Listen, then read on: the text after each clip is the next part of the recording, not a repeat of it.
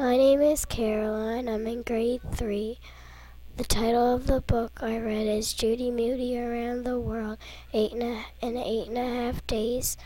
The author is Megan McDonald and the illustrator is Peter H. Rounds. This book is fiction. This book is about a girl named Judy Moody. Judy Moody meets a new friend. Her name is Amy. Judy thinks that Amy will be her best friend or her worst enemy.